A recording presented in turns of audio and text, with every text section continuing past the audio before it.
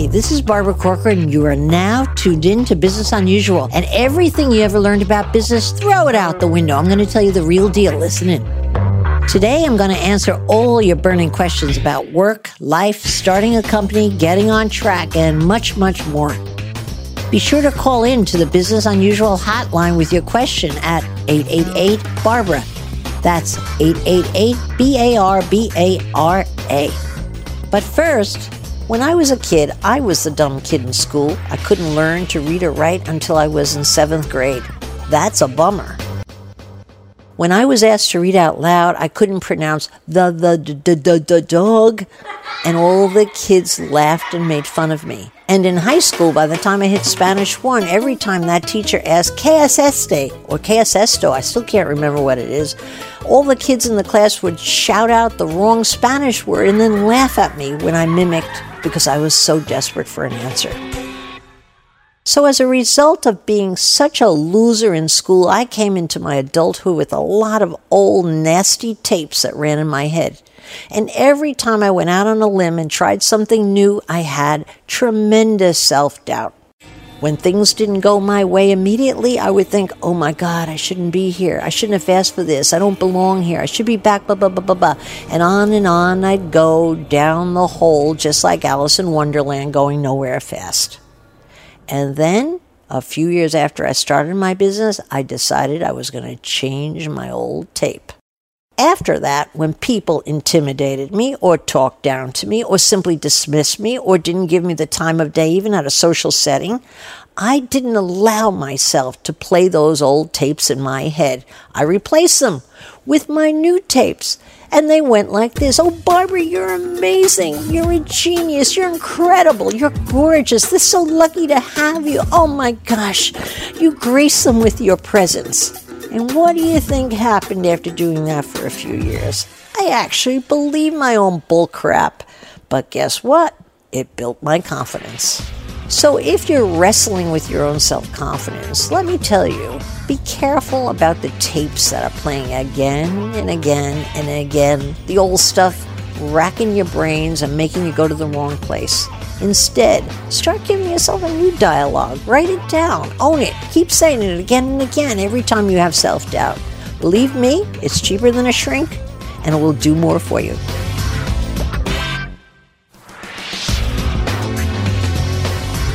Let's take a short break to talk about a company I love. My friends at On Deck Business Loans. Now let's get back to the show.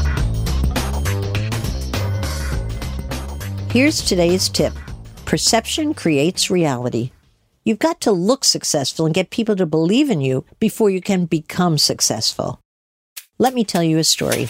I'm sitting at my desk running the Corcoran Group way back when my salesperson from hell burst into my office demanding that I do more advertising for her so she could get leads to sell apartments to.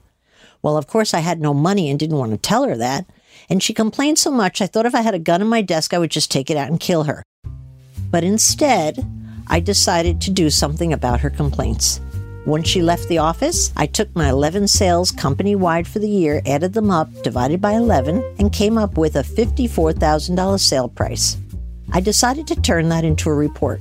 I named it the Corcoran Report, and I typed next to that average price, average New York City apartment price.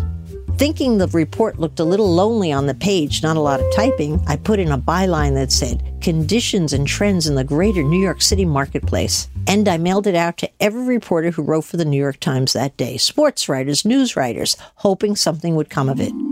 Well, at first, nothing did. Nothing ventured, nothing gained. But a week later, I opened up the New York Times real estate section, and the headline reads, New York City prices hit all-time low. And the first line read, according to Barbara Corcoran, president of the Corcoran Group. I couldn't believe my eyes. So I suddenly became an expert overnight in New York City, the go-to gal if you needed any numbers on real estate prices. That was when I first learned that perception creates reality. All of a sudden, people were saying, I heard of you. People were giving us listings more easily. My salespeople had more pride, all because of my silly report. I always wanted a celebrity as a client, but I never had one. All the big companies in town had celebrities. One morning, I read in the New York Post that Madonna was pregnant. Madonna was pregnant. She was the it girl of the day. And so I decided to tie myself onto Madonna's waistline. And so I published a Madonna report. And on it, I listed simply what Madonna would be looking for now that she was pregnant. She would have to move. And so I listed doormen, views, more space, better location, all the things every rich person looks for. And I sent it to 5 major TV networks.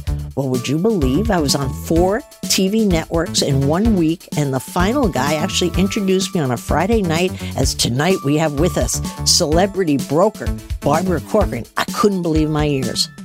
Well, of course, I never got Madonna as a client. In fact, she never moved. But the next morning, I get a call from an agent who says, I wonder if you would consider working with my client. Well, I knew nobody talked to me with those fancy consider type words, and I said, I sure will. Who's your client? It was Richard Gere. Who would you rather have as a 25-year-old straight woman, Madonna or Richard Gere? So I took Richard Gere out and sold him a small 1-bedroom apartment in Greenwich Village, and then I published, of course, you guessed it, the Richard Gere Report. Well, I spent half my time from that day forward creating the perception that I was this or that, simply based on what I wanted to become. And then I would have to run like crazy once the stuff was out there to catch up with my own image. It's smart to create a statistical report and get it out there so that you get a big voice in your marketplace. It's the equivalent of a powerful third-party endorsement. I might advertise I'm the latest and greatest in your local newspaper, and you won't believe me. But once I'm quoted as an expert, everybody falls for it. If you want to build a big business, you have to visualize where you want to be and tell everybody that's where you already are.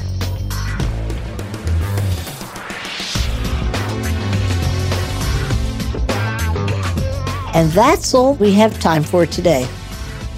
If you have a question, leave me a voicemail on the Business Unusual hotline, 888-BARBARA. That's 888-BARBARA. You can also tweet it to me at Barbara Corcoran, and I may just answer it on a future episode. You've been listening to Business Unusual with me, Barbara Corcoran. Come back next week to hear more steps and missteps I took on the path to success. Search and follow Business Unusual on iHeartRadio or subscribe wherever you listen to podcasts.